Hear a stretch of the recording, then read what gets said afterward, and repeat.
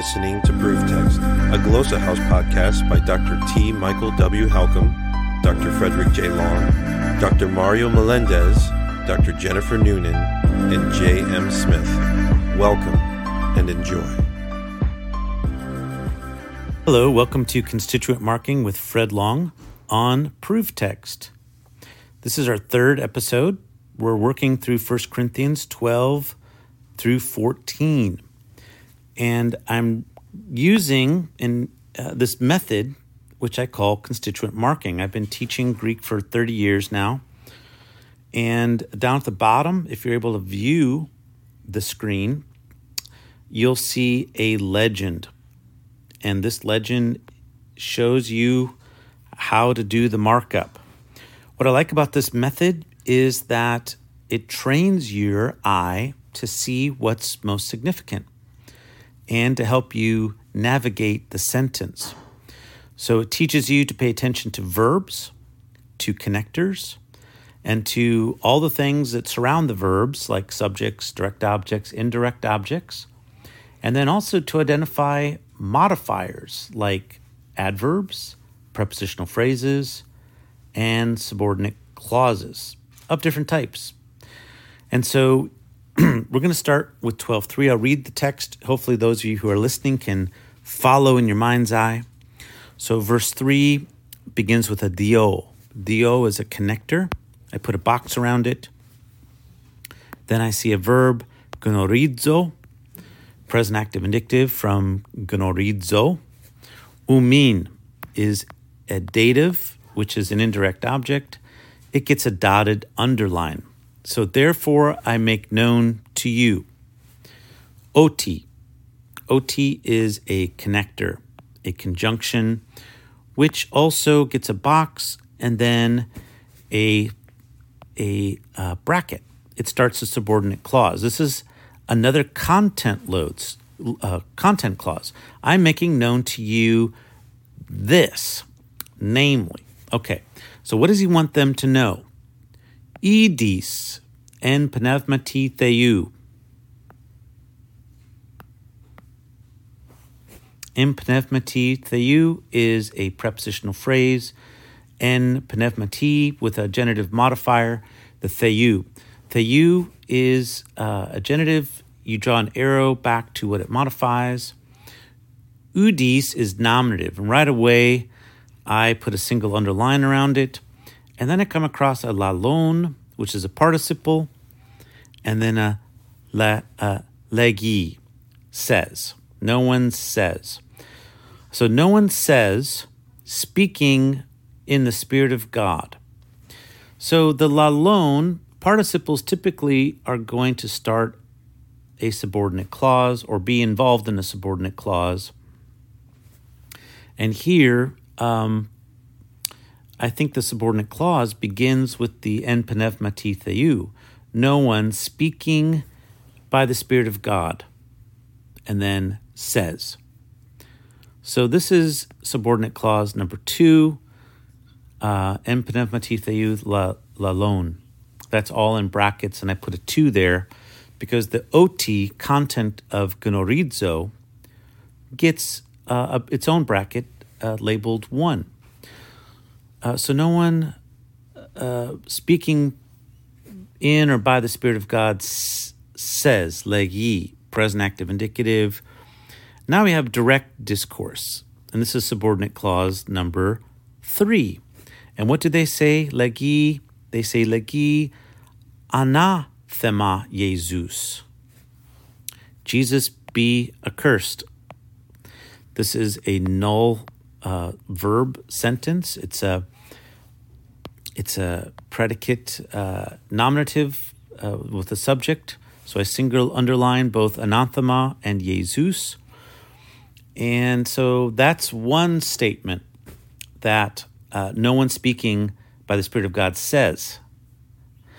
And then we come across a ke. Now this ke is adding something to the discourse. Next means and here in this context is translated and. And then we see an udis. Ke udis dunete ipin. epin. So dunate gets a single underline, as from duname, which means to be able. Here, is able. Epin.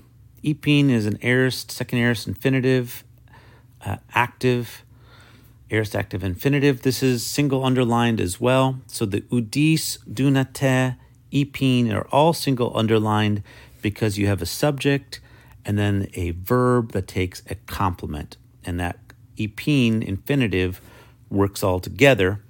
And this is really a setup for the next direct statement, Kurios Jesus. And there we have direct discourse again. And this is now our fourth subordinate clause. It is also no copula. So we have to supply the verb imi. And here it would be estin. So Jesus is Lord, understood. Both Kurios and Jesus are single underlined as subject and predicate nominative. They are being equated. And so they're single underlined is fine. And so no one is able to say, quote, Jesus is Lord, unquote. And then we come across the last clause with me. Me works together to start what's called an exception clause. And really, when you break down the semantics of this, it really is a type of conditional clause in which something has been denied. And Steve Runge explains, like, imagine there's a table with things on the table. Something is denied, like everything on that table is cleared off. And then the ime exception clause puts something right back in the middle of the table. And here, what's being put back is the en pneumati agio, en pneumati agio, except they speak it by the Spirit Holy, by the Holy Spirit. So this is a verbless clause, and that happens with ime clauses. We just have to resupply the is able to say.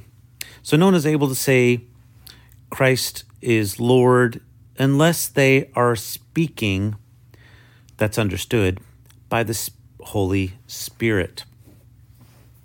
And so the ime clause is closed right there. And then we also have to close out the first clause, and that is, I want you to know that. And so that's why I put a bracket after the ending bracket of the exception clause, going back to the OT clause. So Paul wants them to know this complex set of ideas. And the complex set of ideas involves two negative statements, no one says, and no one says. And so it's a beautifully constructed sentence with 5 subordinate clauses.